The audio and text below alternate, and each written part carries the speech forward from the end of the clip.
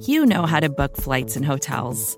All you're missing is a tool to help you plan that unbelievable travel experience. That's why you need Viator. Book guided tours, excursions, and more in one place. There are over 300,000 travel experiences to choose from, so you can find something for everyone. And Viator offers free cancellation and 24/7 customer support for worry-free travel. Download the Viator app now and use code Viator10 for 10% off your first booking in the app. Find travel experiences for you. Do more with Viator. The NBA playoffs are heating up, and so is the action at DraftKings Sportsbook, an official sports betting partner of the NBA. DraftKings brings you same-game parlays, live betting, odds boosts, and so much more. You can download the DraftKings Sportsbook app now and use code VOXMMA. That's code VOXMMA for new customers to get $150 in bonus bets when you bet just $5. Only on DraftKings. The crown is yours. Gambling problem? Call 1-800-GAMBLER. Or in West Virginia, visit 1-800-GAMBLER.net. In New York, call 877-8-HOPE-NY or text HOPE-NY 467-369. In Connecticut, help is available for problem gambling. Call 888-789-7777 or visit ccpg.org. Please play responsibly. On behalf of Boot Hill Casino and Resort in Kansas, 21 and over. Age varies by jurisdiction. Void in Ontario. Bonus bets expire 168 hours after issuance. See dkng.co/bball for eligibility and deposit restrictions, terms, and responsible gaming resources. You're listening to the Vox Media Podcast Network.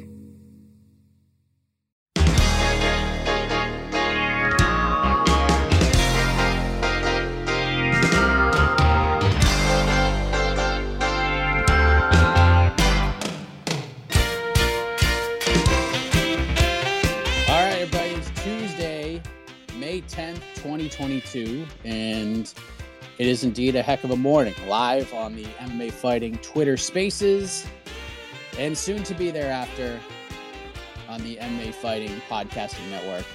I am Mike Heck. Hope everyone's having a fantastic Tuesday. There is just so much freaking going on right now. But I am in Florida right now. I am in the Villages, which is basically in the middle of Tampa and Orlando. Down here for a little family thing. Not a great reason to be here, if we're being honest, but I was actually pondering whether or not to even do this show today, but because of what is going on. But I decided that I'm just gonna do it. I'm gonna try to get my mind off of everything, and we're gonna try to power through, and we're gonna talk some MMA because, golly, this is a newsworthy Tuesday, that's for sure. We're coming off of UFC 274. Lots happened on that card. The main card was an emotional roller coaster. Started off strong. Then it was kind of bad. Then it was really good, depending on who you ask. Then it was pretty bad. And then it ended really strongly. And it ended with Charles Oliveira submitting Justin Gaethje in the first round. It was a crazy fight for as long as it lasted. Oliveira hurt Gaethje with the first punch he threw. Gaethje, as he typically does, battles through it all. Drops Oliveira not once, but twice. Oliveira, the quote-unquote quitter that people just keep calling this man, battles through it all. Made Gaethje fight a firefight, something that Gaethje's been trying to avoid through most of his career. Normally, he's a lot more patient and laid back, controlled chaos, like he likes to call it himself. Oliveira took him out of that mindset altogether, made him brawl, and made him pay. Dropped him, pounced on him, almost got an armbar, transitioned, rear naked choke, Gaethje taps, goes to sleep. Charles Oliveira wins. Now, normally we would be saying that Charles Oliveira would be retaining his title, but unless you were hiding under a rock for the last 5 days, you know that Charles Oliveira missed weight by 0.5 pounds. By the way, I'll reiterate, I could care less that he missed weight by 0.5 pounds. I think the whole thing is stupid. He should be the champion still. I understand rules are rules and all that, but come on, this is just dumb. It's not like he waited at 158. It's not like he waited at 160. He didn't even weigh in 156. He didn't weigh in 156 and a half. There are other fighters on that card who fought in lightweight fights who weighed in at 155 and a half or 156 and they were good to go, no penalty. Charles Oliveira misses by a half a pound, and he loses the title. It's just so stupid. It's just so dumb. But in the end, Oliveira gets his 11th straight win. The guy is 1,000% the best lightweight in the world, and now he's the number one contender for the title he lost seconds into fighting Justin Gaethje. Fight begins, he's no longer the champion. And the fact that Charles Oliveira went through all of that, went through all that adversity, went through everything he had to think about, then fight a guy like Justin Gaethje with all that going on, then finishing Justin Gaethje, just, I mean, unbelievable. It's just really unbelievable stuff. But the whole thing's dumb. The whole thing is dumb. He should be the champion right now. And hopefully the UFC does right by Charles Oliveira, because I think deep down they think this is stupid too. Although they should have just tripled down on this being stupid and just put the belt around his waist, because this is not a Phoenix Commission championship belt. This is the Ultimate Fighting Championship belt. It's the UFC title. They could do whatever they want. They could give the title to Khabib right now if they wanted to. And there's nothing anybody could do about it. And Khabib's not even fighting. They could just give him the title. It's their belt. This is so stupid. So let's just give Charles Oliveira the title. And when he fights next, whoever that may be, for the vacant title, he better get pay-per-view points. He better get all the perks that come with fighting for the championship. He better get champions money, all that stuff. Because if he doesn't, it's like 10 times more stupid than it is right now. And it's really stupid. This whole thing is just really dumb. But now the question remains, who does he fight? Who does he fight for this title? And what's interesting about this is that there's so many ways you can go about this. You could go with, who should it be? Who will it be? Because those could be two completely different answers. There's a lot of people who feel like if we're going on meritocracy, if we're going on next man up, in a lot of people's minds, it should be Charles Oliveira versus Islam Makhachev. And then there's the question of who will it be? That's a completely different thing, because a lot of people feel that Conor McGregor somehow, on the schneid that he's on, is going to slide his way into a title fight when he returns from injury against Charles Oliveira. Now, I will say this. If Charles Oliveira is treated correctly by the UFC and is given pay-per-view points and is given championship money, and he gets the Conor fight, like, that's great for him. So part of me, because of all of this that he's going through right now, and because of how stupid this is, feel that that would be a good thing for Charles Oliveira. This kind of washes away this stupidity in a lot of ways. But I don't know. There's a lot of ways you can go with this. Michael Chandler, who had the knockout of the year. I have a hard time believing anyone's going to top that knockout against Tony Ferguson.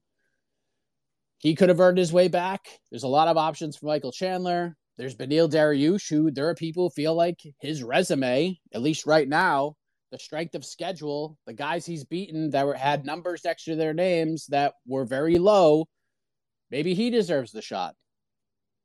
Maybe they give Dustin Poirier another shot. I mean, there's so many ways you can go about this. My idea, and this is, I don't think this is going to happen, but I just think it would be really cool. If Volkanovski beats Holloway on July 2nd, let's have some fun. The title's vacant, so why not just have some fun with it? Let's do Oliveira versus Volkanovski. You could do that. And then you could do Makhachev versus Dariush in October. The winner of that gets a first crack at the undisputed title. Listen, I think Makhachev is great, and there's a very good chance he could beat Charles Oliveira, but there's a very good chance he might not beat Charles Oliveira. And I just need to see. I just think it would be a bigger fight if Makhachev got one more win. If Makhachev got that one top 5 win. I know a lot of people feel he deserves it. And if they book it, I'm not going to be upset about it. But I would just like to see him fight Dariush. His best win is Dan Hooker. And there's nothing wrong with Dan Hooker. Dan Hooker's a fine fighter. But that's his best win. That is his best win, is Dan Hooker. I just think he needs to give me one more. I think he needs one more. Dan Hooker and Bobby Green are two tough guys. But I feel like Dariush's last 5 or 6 fights, I think his strength of schedule is more. I think it's higher.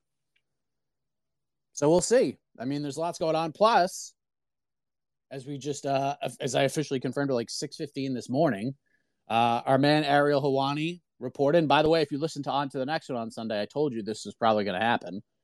Brandon Moreno versus Kai Kara France agreed upon for an interim flyweight title July 30th at UFC 277. Now, as far as location goes, there are multiple options here. Chicago, Boston, and right now, as of now, Dallas is the slight lean front runner, but that is far from done from what I understand. But Dallas would make sense to have a Brandon Moreno fight on it. Texas, Arizona, California, that's where Brandon Moreno should be fighting if he's not going to be fighting in Mexico. But it's a rematch from their fight from UFC 245. I thought Moreno won that fight pretty handily. It was a fun fight, but I thought Moreno won it pretty handily. So interesting move to go the interim title route. As I told you, on to the next one. Not surprising at all. Figueiredo out probably until the end of the year with injuries to both of his hands. So, yeah, like I said, these title fights are filling up. We need to fill holes for these pay-per-views. It would not shock me to see multiple interim titles on the line. We know we're going to get the heavyweight one at some point. It would not shock me, and I've been clamoring for this, for an interim welterweight title fight, because we don't know what's going on with Kamaru Usman. He showed up he was a guest fighter at UFC 274, and he said his hand's still healing up. He's not done yet. Like, his hand's not ready to go yet. He can't even sign a contract to book a fight yet.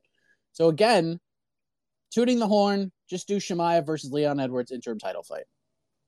There you go. Usman gets the winner. It's a massive fight. There you go. But anyways, a lot going on here. There's lots that happened at UFC 274. Let's get to you guys. This is why we're here. Tristan Gordet, kick us off, my man. What's up, buddy? I want to talk about this because it's really concerning me now. I watched the post-fight show on Saturday, and Jed Meshew had brought up, like, for example, he brought up Justin Gaethje, and he's now starting to get worried about the durability of Gaethje now because of all the punishment he's taken over the years, and I think it's starting to catch up to him. We saw what happened with Tony Ferguson. Ferguson's 38 years old. He's ready to go back in, and I'm just like, these guys got to start taking long breaks and, figure out a way to not get hit anymore because it's starting to really catch up with him. I was as surprised as him that how, Gaethje was on his back foot throughout the whole fight. I mean, Oliveira was coming in and was putting pressure on him right away. Yes, Gaethje was able to knock down Oliveira twice, but once he got hit and got clipped, he went down immediately, and then, Oliveira did what he did and just submitted him and, proved that he's the best lightweight right now in the division. And I'm really starting to worry about these guys' durability at this point. You got to be Volkanovski. Volkanovski does not get hit a lot. He gets hit some, but does not get hit a lot. He moves his head, moves around, moves his feet going, and he doesn't get hit as much, and he's able to win these fights convincingly and beating these guys. So I just want your thoughts on that situation. We got to stop worrying about the durability of these guys. That's why I heard George St. Pierre in an interview the other day, and he's talking about, man, listen, you get in this game, you get to the highest peak as you can. If you're able to win the title, great, and defend it a couple of times. But at some point, just be like, all right, I did what I can. I beat these guys, and then I get my exit and get out. I give credit to Habib a lot. Habib knew at some point. I mean, obviously, he had other things that contributed to him retiring, but I think he knew where his peak was, 33, right then and there. If you could have kept going, I'm not saying he couldn't continue and keep winning and dominating, but he knew at some point, I'm at my highest peak right now. What really happens at that point is it goes downhill from there, especially at the lower weight classes that Jed Meshew has been talking about. Like, especially those guys, man, your chin could hold up for so long. At some point, it's not going to be able to hold up anymore. So your thoughts on this, and maybe, you got to start getting a little bit concerned for these guys of like, you got to know when it's time to just be like, bow out. I'm even saying that. And you got to even say that for Usman. I think he's got 2 more fights left in him. And it's like, all right, guys, it's been great. I'll see you on the other side. Because I'm getting worried. These chins are not going to hold up long. Just your thoughts on that whole situation, on the durability of these fighters at some point. All right, Mike. Thanks. All right. Thank you, Tristan. Yeah, I mean, look, Justin Gaethje has one of the more interesting UFC careers, okay? Just think of the first 3 fights this man had in the UFC. He went hammer and tongs with Michael Johnson, hammer and tongs with Eddie Alvarez, and then hammer and tongs with Dustin Poirier. So almost 10 minutes in the Johnson fight, almost 15 minutes with Eddie Alvarez, and then over 15 minutes with Dustin Poirier. And then from there, knocks out James Vick quick, knocks out Edson Barboza quick, knocks out Cerrone quick. Doesn't take a lot of punishment in either of those fights.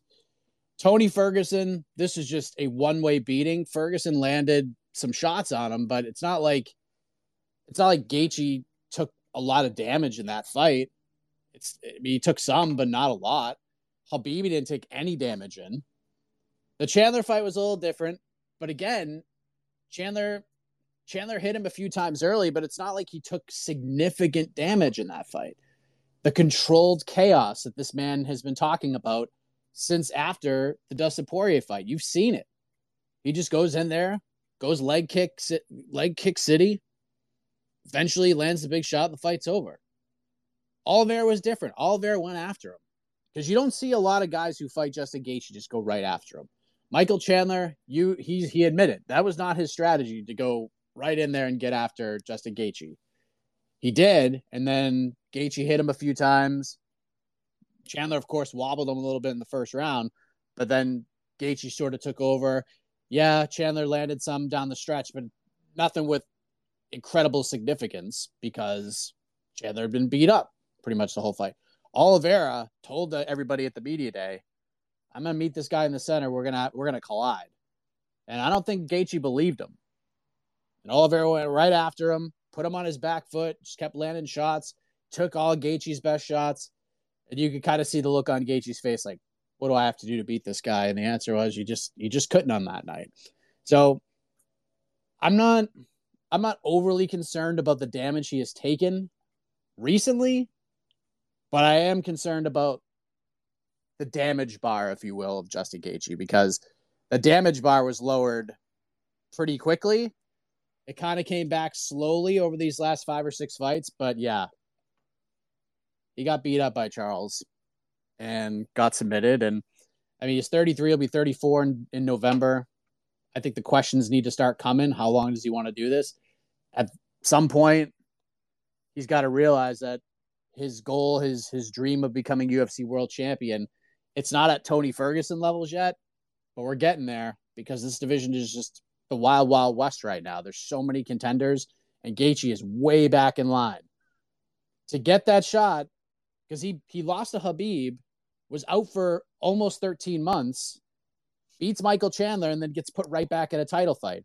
Now the division is crazier than ever, unless the UFC decides to, I don't know, have some fun and maybe do a tournament or something, which they're never going to do because the UFC doesn't like to have fun with anything. I don't see him fighting for a title again unless it's some last minute, we need a spot to fill, something fell out a week before kind of a situation. So, yeah, unfortunately for Gaethje, he's just in fun fight territory right now. So you want to throw him back in there with Dustin Poirier, a little rematch there. I'm not going to complain about that. You want to just do fun scraps? You want to give him the Conor fight? I mean, who doesn't want to watch him fight Conor McGregor? That's fun. It's just fun fight time for Justin Gaethje at this point. And maybe that's what he wants, but I don't know. We haven't really heard much from him outside of just giving Oliveira props, so it'd be interesting to see where his head's at. Vacations can be tricky. You already know how to book flights and hotels, but now the only thing you're missing is, the actual travel experience. Because is it really a vacation if you're just sitting around like you would at home? You need a tool to get the most out of your time away. That's where Viator steps in. You can book guided tours, activities, excursions, and more in one place to make your trip truly unforgettable. Viator has over 300,000 travel experiences to choose from. Everything from simple tours to extreme adventures and all the niche, interesting stuff in between. So you can plan something that everyone you're traveling with will enjoy. Real traveler reviews give the inside scoop from people who already been on the experiences you're considering, so you can plan with confidence. Free cancellation helps you plan for the unexpected. And 24/7 customer support means you can travel worry-free.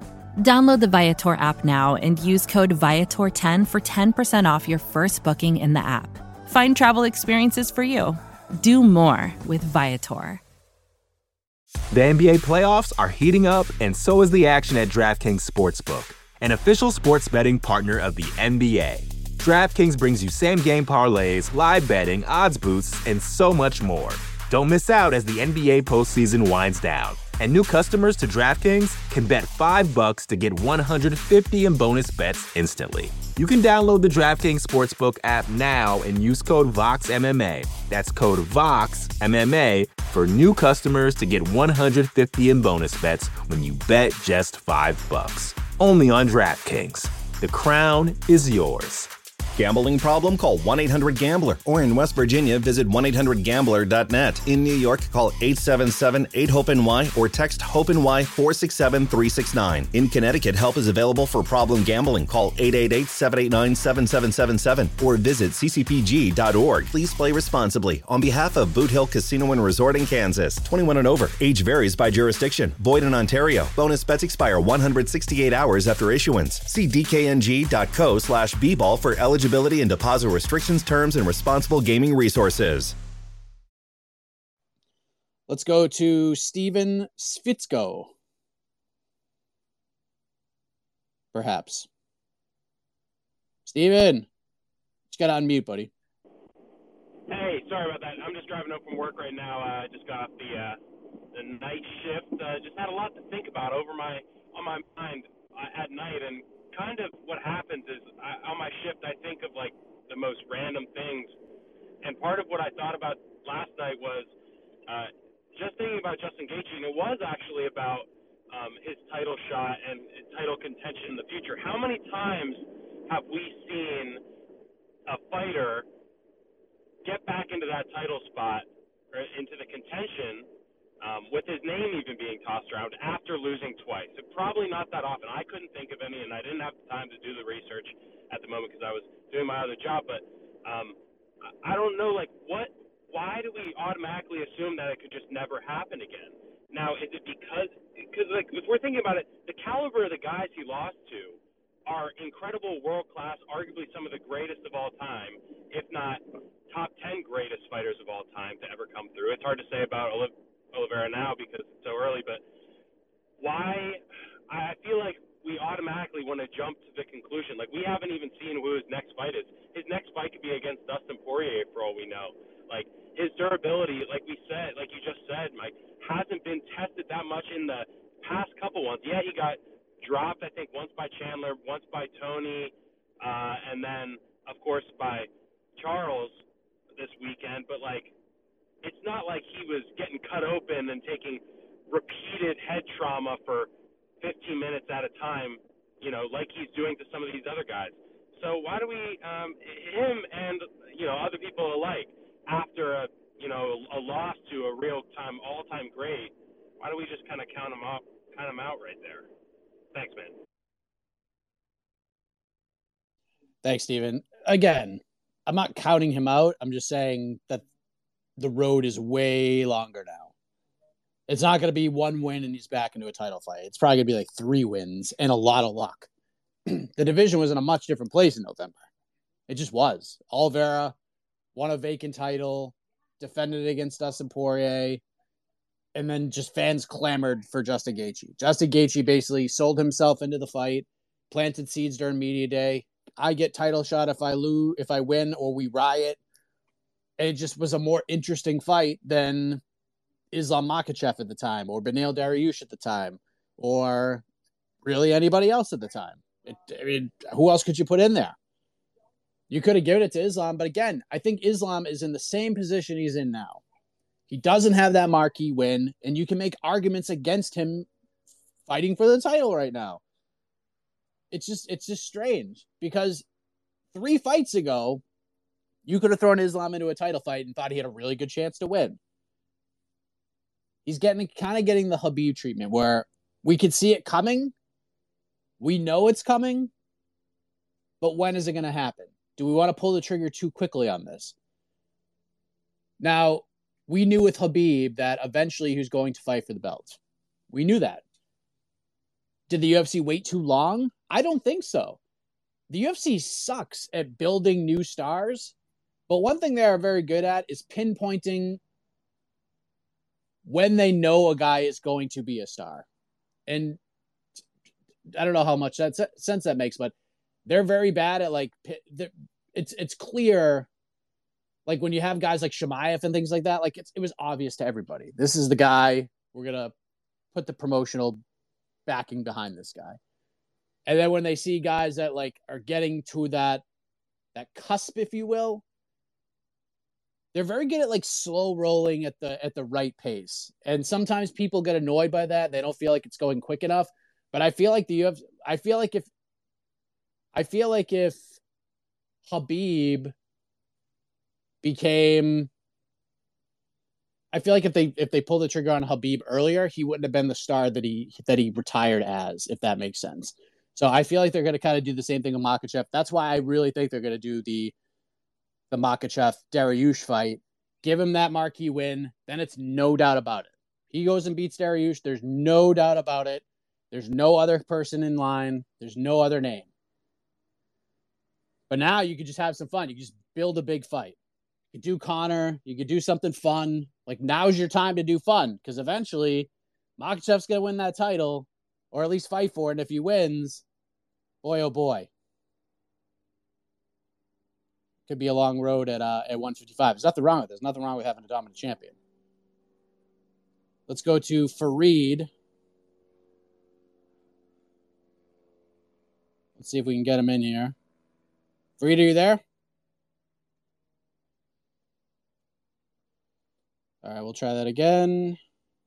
Let's get Dax in here. Dax. Good morning, buddy. Hey, Mike. What's up? So, listen, I'm a huge Charles Oliveira fan. I've been a fan since he knocked out Flash Gordon. But I'm fine with the weight thing. You know, it's a half pound. He signed the contract. I just want everybody to be held to the same level of accountability. You know, like Khabib or I don't know. There's a few examples throughout MMA history. So I just like, you know, that to be pretty constant. Also, one thing I thought was a little funny, Ferguson dropped Chandler with the same punch that Charlie Alves did. On Chandler's step back, the left hook. So if I'm Chandler's next opponent, I'm just spamming that as hard as I can. And I'm really surprised he got dropped twice in a row, and Gaethje hit him with it too. Yeah. Interesting point. I think I'm going to focus more on the first point. Listen, I understand the standard thing. Sorry, I'm multitasking right here, so let me get to this in 1 second. The standard thing. Now, here's the thing about standards. If we're going to be consistent across the board, then we need to be consistent across the board. Either we do the 1 pound allowance for everybody, or we do the 1 pound allowance for nobody. I think the whole thing is dumb, especially. And here's the other thing about the whole Oliveira situation. And I know Ariel talked about this yesterday, and I talked about it even before that. Dana White, into a live microphone, on the record, before that crazy card in Brooklyn, said that Al Iaquinta, who did not weigh in at championship weight, and I know that the situation was a little bit different, but Al Iaquinta, who fought Khabib for the vacant lightweight title, who was not at championship weight, Dana White, on the record, publicly said If Ally Quinto beats Khabib, he's the champion. We will deal with the aftermath after the fact. It is our title. If he wins, he's the champion. You've already set precedent for this. You've already said it. And again, if Oliveira weighed 156.5, we're not having this discussion. We're not. It's stripped the man of the title. Done. But this is 0.5 pounds. On a usual UFC contract, he made weight. And I agree with other people. I've been to UFC weigh-ins. We watched Khabib in Abu Dhabi step on that scale, and we were joking about it. Go back and watch it. Go back and watch the UFC 254 weigh-in show that we did. We were commenting about the commission gentleman not even checking the weights. The guys are stepping up on the scale, and he was just slamming it, yelling out weights. Moving on. We were laughing about it. Laughing. There was no way Khabib was 155. There was no way. We saw how concerned this man was when he stepped on the scale. He just picked, literally it's just bad luck. Any other time. This is Las Vegas. There would be no issue. This is Abu Dhabi. There would definitely be no issue. If this is any other place in the country, there's no issue. Move it along, son. 155. But then he gets a guy who, this must have been like his first day doing weigh-ins. I don't want to make a mistake in front of my bosses. It's just all stupid. It's just all dumb. 155.5. Loses the title. Loses money. Might lose pay-per-view points for his next fight. Might lose championship money for his next fight. It's all stupid. It's all dumb. If he missed the even if he was 156, I would even be okay with you saying strip the man of the title. But 155.5, come on. The second time around, round it down, for the love of Christ. It's so stupid. It's so dumb. Let's try to get Fareed in here again. Let's see if we can make this one work. I don't know, the wheel's spinning. Fareed? There you are. What's up, buddy? Hi, what's up?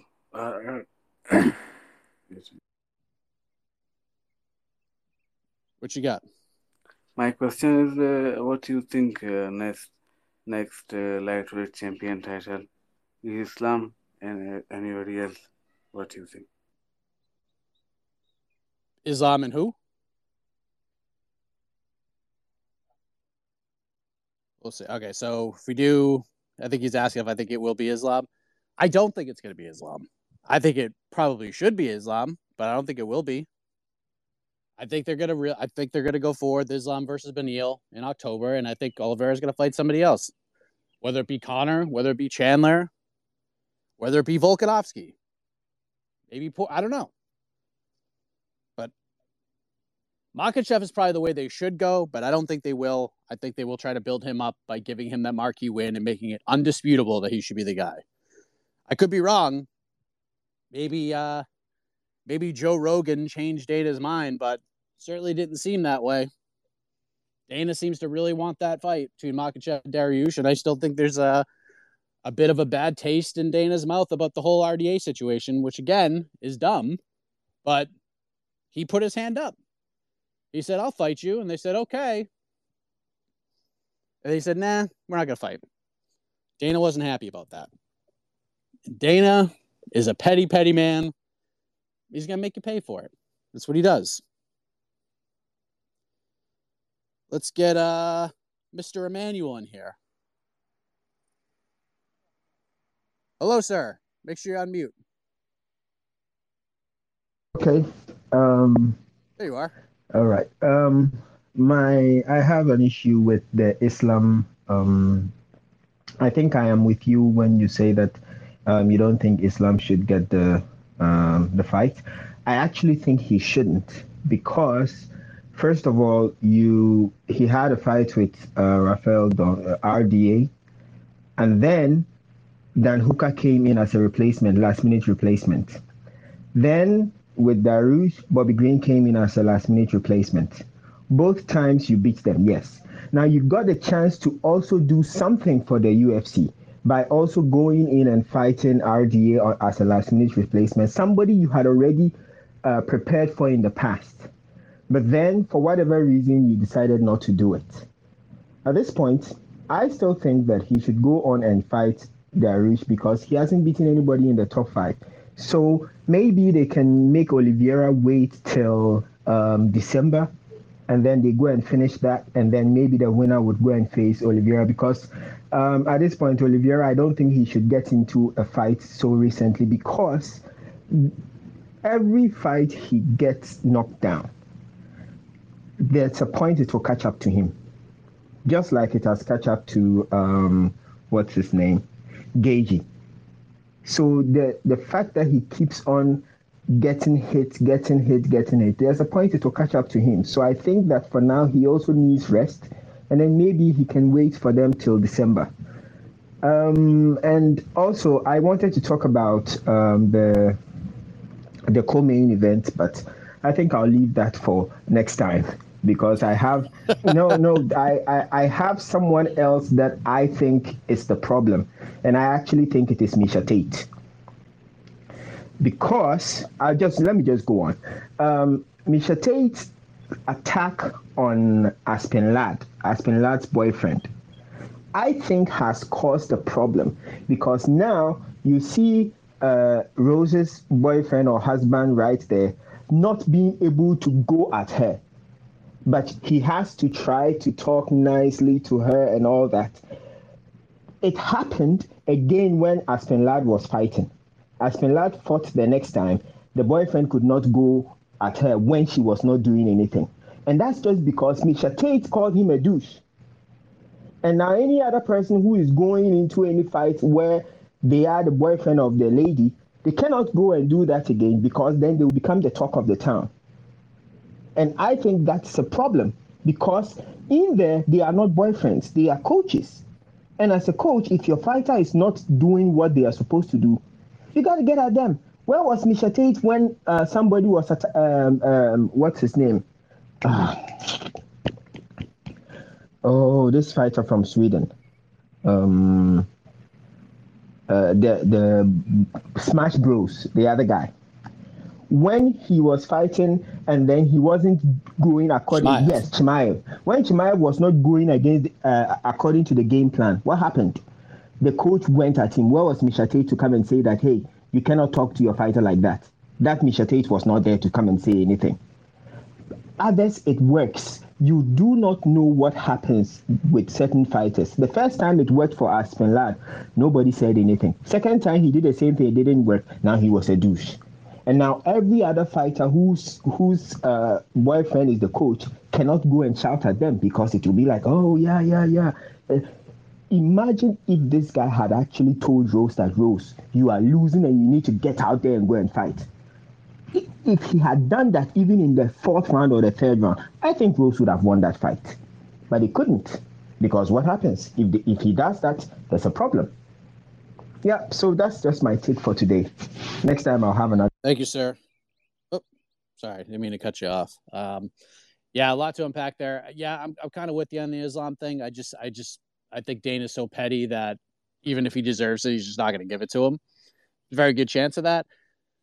You make an interesting point about the Misha Tate thing. I actually thought you were going to say Misha was going to be a problem in terms of being a title contender, but then I realized that it's a different division altogether.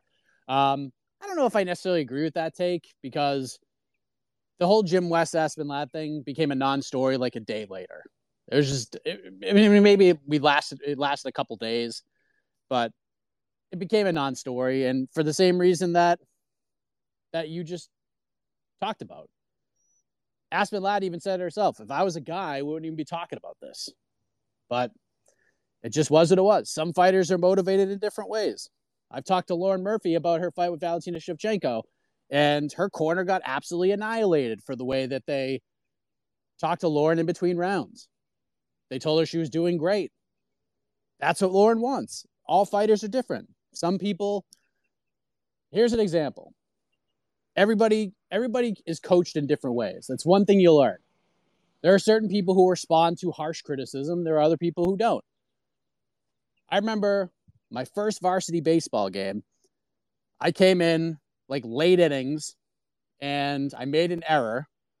And the next day of practice, my coach told me I sucked. Told me, you suck. You cost us the game. I was okay with that because he was right. I sucked and I cost him the game.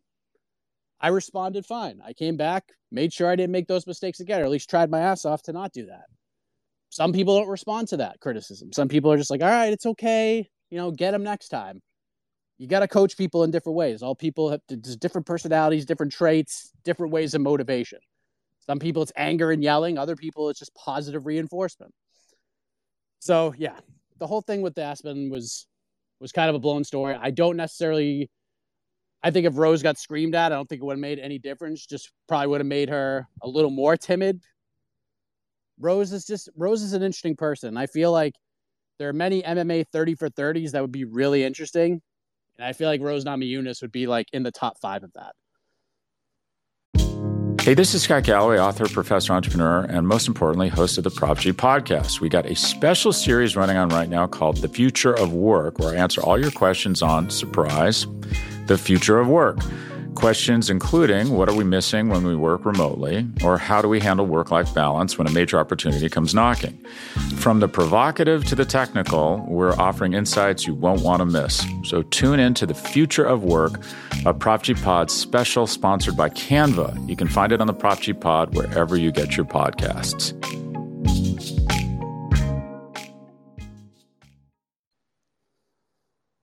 Let's get Tim in here. We're going to take like 3 or 4 more. I got to get out of here pretty soon. Tim, what's up, buddy? Mike, you hear me? Okay, Yes, a couple things. One, I've been seeing a lot of banter on Twitter and stuff like that from different sides with different biases, and I wanted your opinion on something on how Charles Oliveira's legacy kind of compares to Khabib at this point. If you look at their resumes, they're getting kind of like eerily similar. Like, they're beating very similar guys. Like, their last 2 wins were Dustin Poirier, Justin Gaethje. Charles is finishing them a lot quicker, obviously, but I think by the eye test, Khabib is still a lot better. So I just wanted you to think, like, I still think that Khabib is the best lightweight ever. I want to know how much more you think Charles has to do to kind of get more into that conversation. And my second question is Rose versus Carla 2 the worst fight ever? And if not, what is? Thank you, Tim. The first question, Oliveira is now in the conversation. He's not there. He's probably number 3. You have to. I know the end of BJ Penn's career kind of tarnished things, but when BJ was on and BJ was going through that run, I mean, he was the best fighter in the world. Wasn't the best lightweight in the world. He was the best fighter in the world. I think people kind of forget because of how BJ's career sort of wrapped up, how good he actually was. So I think Oliveira is in the discussion, but just being in the conversation of those 2 guys is ridiculous. It's ridiculous. So he's sniffing that number 2 spot, in my opinion. I still think he's slightly behind BJ, and here's the reason why. Dominance. Oliveira's winning. And he's winning in emphatic fashion, and the fights are crazy and they're exciting. But you have to place some emphasis on the domination. Khabib just ran through everybody. He lost like 2 rounds his entire team. Maybe 3. I'll say 3. Let's just say he lost 3 rounds. 3 rounds. 3 rounds. His whole career. That's ridiculous. And he just destroyed everybody he fought. BJ Penn, when he was running through guys, just ran over everybody. He ran over everybody. And a lot of people thought that he got screwed out of the title in Abu Dhabi when he fought Frankie Edgar the first time. Now, I was happy about that result because I wasn't covering the sport at the time. And I placed a bet on Frankie Edgar that night. And I probably shouldn't have cashed it, but I did. It was the only bet I ever made in MMA. was Frankie Edgar beating BJ Penn in Abu Dhabi. And it was probably a robbery. But that was an off night for BJ. But before that, all those other fights at 155, the title wins, the title defenses, this guy was a killer. But Oliveira is right there. And again, putting him at number 3 right now is not an indictment on him at all. It says so much about him. But right now it's Khabib, BJ, and Oliveira is like right behind BJ. One more title defense, he jumps BJ, in my opinion. Or title defense, one more win. He wins back the title, he jumps BJ. And then Khabib, he probably needs a couple more. Oliveira beats whoever he fights next. And then if he beats Islam, if he's right there. And what happens if he beats Islam? Let's just say Oliveira fights Chandler in like September, right? We'll just throw that out there. Or beats whoever. Then you do Islam versus Dariush. And let's just say Islam beats Dariush. Then like February rolls around. And you do Oliveira versus Islam. Let's just say Oliveira stops Islam. Guess who's going to be in Islam's corner to watch it all? Khabib. Could this be the fight to get him back? Could that be for one more? I don't know. Let's get Tajik Bey in here. What's up, buddy? Oh, there you go. Hello, Mike. Hello. Can you hear me okay? Yes, sir. Yep. Okay, great.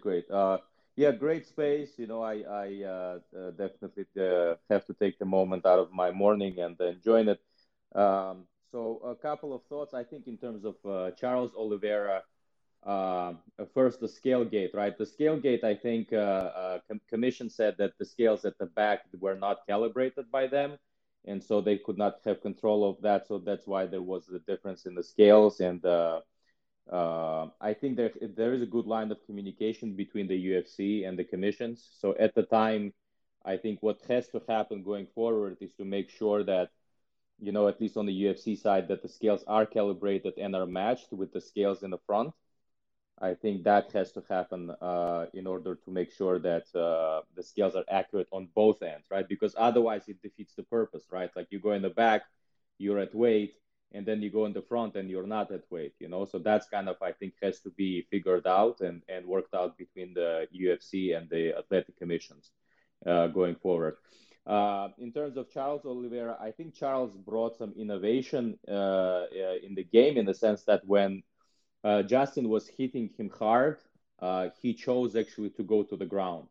There was one time that he got knocked down, but there was another time where he just lost his balance, and he could have stood and kind of got wobbled and tried to regain his composure, but he chose to go to the ground, win a little bit time, recover, or see if Justin maybe wants to go to the ground with him, right?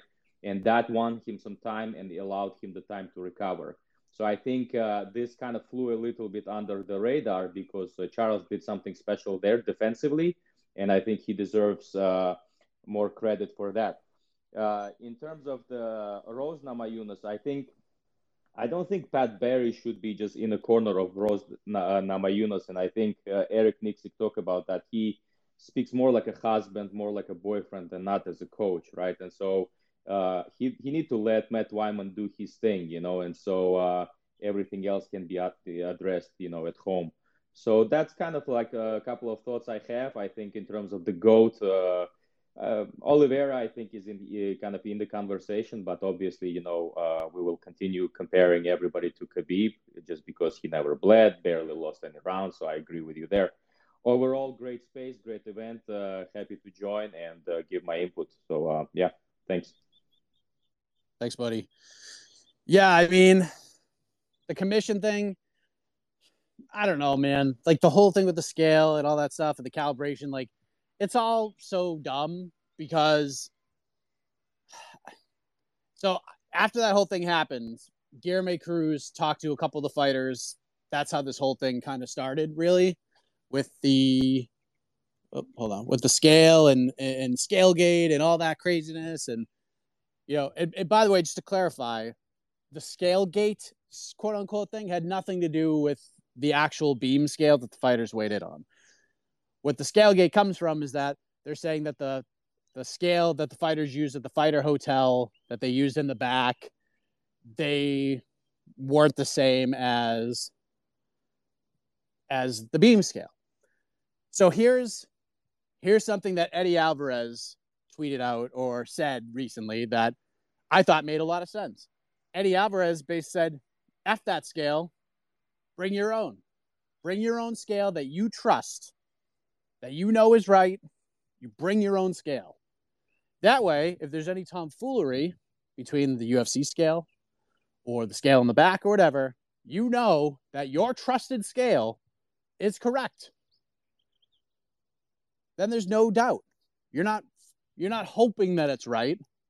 You have your own to say that it is right. But the commission did say, listen, we provide this scale for the UFC, and we approve this one with the UFC. The other scales, we have nothing to do with. We don't even provide them. The UFC provides them. And that's it.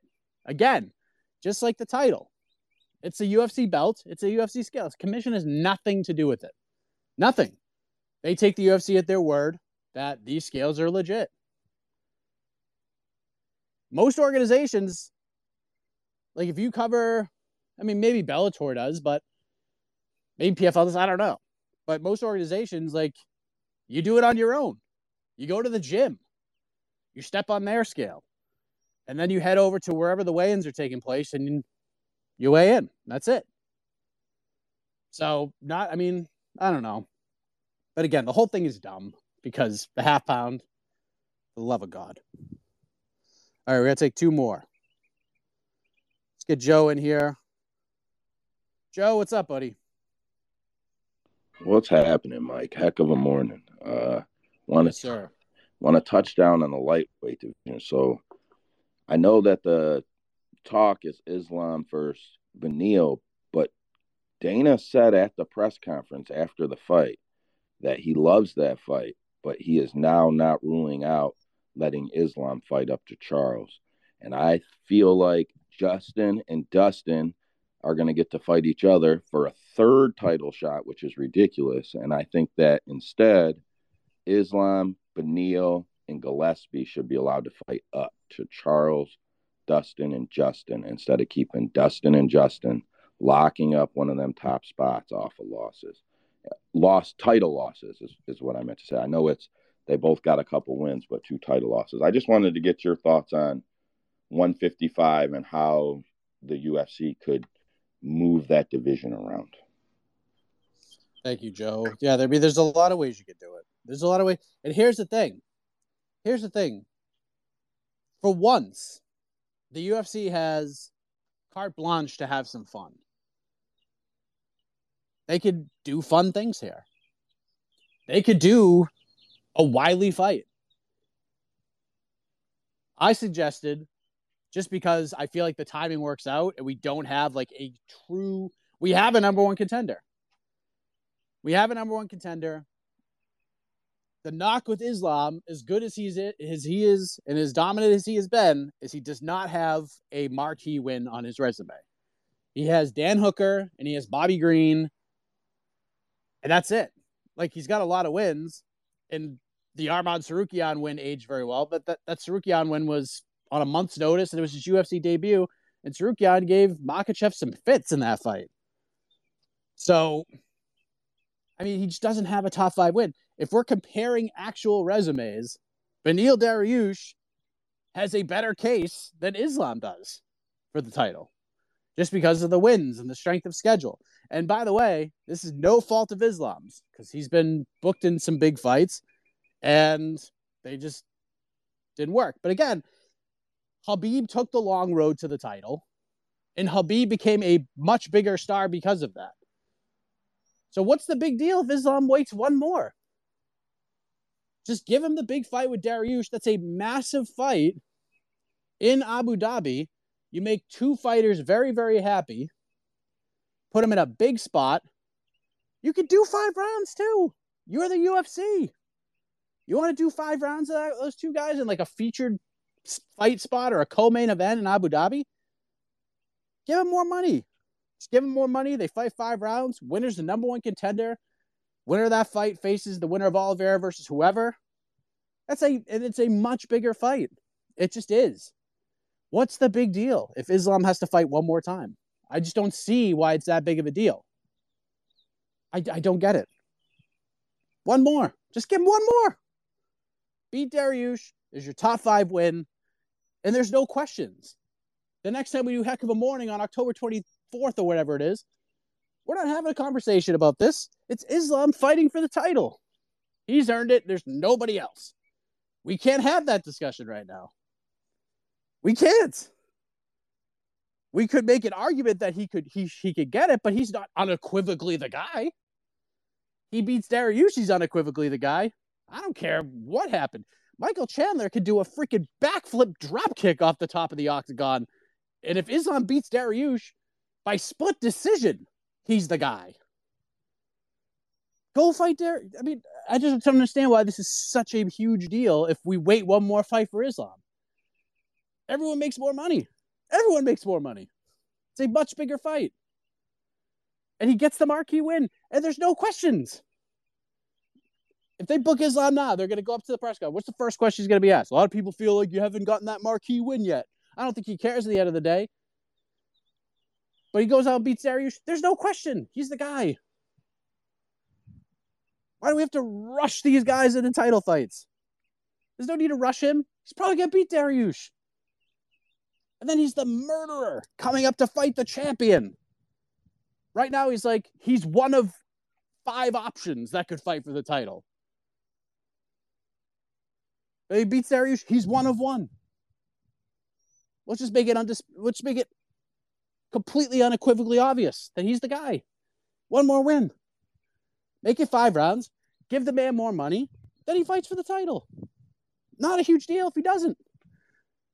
This is not some sort of catastrophe if somebody else gets the belt. Now, Conor getting a title shot is just stupid. But I get it. It's a big money fight.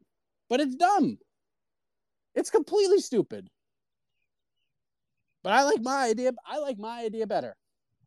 I like my idea better because you're only going to get one shot at this. And I feel like now's the time. If Volkanovski beats Holloway, do Oliveira Volkanovski. Because you might not get another chance. Because if Islam beats Oliveira, let's just say all these things that I say happen. Oliveira wins his next title defense. Makhachev beats Dariush. And then Makhachev fights Oliveira and wins the title. I don't see Volkanovski rushing up to fight Makhachev. But Volkanovski would fight Oliveira, and that's a super interesting fight in my eyes. Right now, that's an interesting fight. So let's just do it. What's the big deal? Volkanovski loses, does nothing. The man tried to step up and make history, and he fell short against a guy who might be the best lightweight in the world. Might be a top 3 lightweight of all time. But if he wins, that's an incredible story. He's a 2-division champ. You got to do it. I feel like you have to do it now. Of course, he's got to beat Max Holloway July 2nd. And if he does, the featherweight division is in a place where it would make sense for him to go up. The biggest fight you have right now at 145 that's on the books is Calvin Kattar versus Josh Emmett. I like both those guys a lot. But what's a more interesting fight? What's a bigger fight for Volkanovski? Volkanovski Kattar? Volkanovski Emmett? Or Volkanovski Oliveira? Yeah, that's the answer. Let's just have some fun. If you're going to do it, you got to do it now. And if Makhachev beats Dariush, the winner gets Makhachev. That is a much bigger fight come the first quarter of 2023. It doesn't hurt Makhachev to wait one more. And of course, maybe Dariush wins. And if that's the case, we were right all along. I think there's just more questions that need to be answered. But in the meantime, while we figure that out, we could do some fun things. Maybe UFC feels like Conor's the fun fight. I don't necessarily think that, but I understand the business that fight would do. But let's just think outside the box here. All right, Christopher, last word, my man. For all those waiting, I apologize. If you missed the beginning, there's a lot going on, so I gotta roll out after this. What's up, buddy? Just a quick one, Mike. As the president of the Arman Sarukian fan club, I'm surprised no one's asked you about the Arman Sarukian Gamrot fight. So yeah, man, talk to us. How do you see that going? I know obviously it's early doors, but how do you see that fight going, and how excited are you for that fight? Thank you, Chris. Wonderful question. I am very high on both of these guys. I've been high on Sarukian for years and years, even before he was in the UFC. And I feel like this guy will be the champion. I think he will be the champion. 2024, Arman Sarukian will be the champion of the UFC. I feel very strongly in that stance. I've been saying this for a long time, and I feel like he could. Never mind. I was gonna say I feel like he could beat Arman. That he could beat Islam Makhachev. I'm not gonna say that just yet, but I feel like with the right development, a few more wins, full camp, he could give Makhachev fits. He gave him fits the first time on short notice at his UFC debut. This guy is the real deal. Now, the Gamrot fight is ridiculous. It's a ridiculous fight. I cannot wait for it. And I hope it's the main event. Give these guys the main event. What else are you going to do? What are you going to do? I'm looking around. Who else is going to headline this card? And who's going to complain if Sarukian Gamrot is the main event? I mean, you got to pay him more. 5 rounds. But let's have some fun here. 2 guys who could fight for the title, right? 2 guys who could fight for the title in the next year and a half. Let's just do 5 rounds. It's unfortunate that this is the fight that's being made because I feel like it's too soon. This could be a number 1 contender fight down the line, but so what? We're here. From what I understand, the initial plan was to do Sarukian versus Gregor Gillespie. Didn't happen that way, and we get Mateusz Gamrot instead, and an embarrassment of riches, if you will. I love the fight. I would love to see it for 5 rounds. I feel like if it's going to be the main event, they better make that decision pretty quickly because we're about a little over a month away from that one. But, God, that's a great fight. I lean Sarukian to win. Gamrot's really good. So I could be completely wrong here, but I think Sarukian's just got more ways to win. I think his striking's getting a lot better. And I just feel like his ground game is just suffocating. He's so good. He's just a very big, strong 155er. But, yeah, I love it. It's going to be a fight that nobody's stock really lowers that much. And someone's going to be in line for a massive fight at 155. And now's the time to get into that discussion because it's pure chaos at 155. So the timing for this fight could not be better. And, you know, after everything that happened this past week, maybe that was the fight to make. Maybe it's time to streamline one of these guys. And maybe it's Sarukian. Who knows? Maybe it's Gamrot. But one of these guys, no matter what happens, I feel like both these guys are going to be fighting for the title at some point in their careers.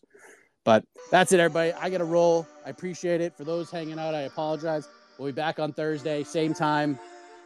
Maybe we'll just take your calls the entire time. No early rants, no nothing. We'll just get right into this to make it up to you. But I gotta get out of here. Some family stuff going down here in Florida. I appreciate you all very much. Back here on Thursday. Have a heck of a morning and a great rest of the day, everybody.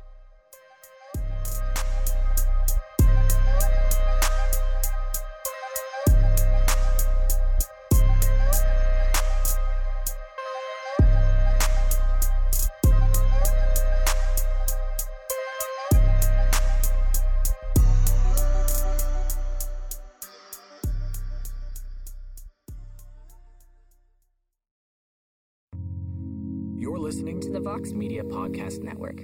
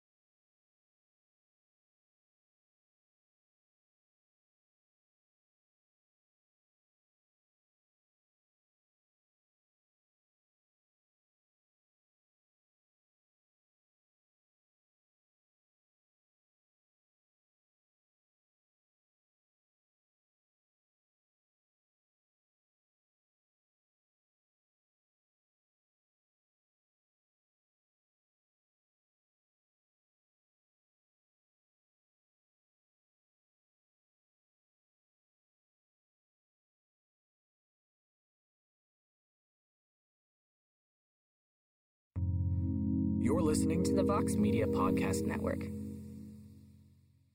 The NBA playoffs are heating up, and so is the action at DraftKings Sportsbook, an official sports betting partner of the NBA. DraftKings brings you same-game parlays, live betting, odds boosts, and so much more. You can download the DraftKings Sportsbook app now and use code VOXMMA. That's code VOXMMA for new customers to get $150 in bonus bets when you bet just $5. Only on DraftKings. The crown is yours. Gambling problem? Call 1-800-GAMBLER. Or in West Virginia, visit 1-800-GAMBLER.net. In New York, call 877-8-HOPE-NY or text HOPE-NY 467-369. In Connecticut, help is available for problem gambling. Call 888-789-7777 or visit ccpg.org. Please play responsibly. On behalf of Boot Hill Casino and Resort in Kansas, 21 and over. Age varies by jurisdiction. Void in Ontario. Bonus bets expire 168 hours after issuance. See dkng.co/bball for eligibility and deposit restrictions, terms, and responsible gaming resources.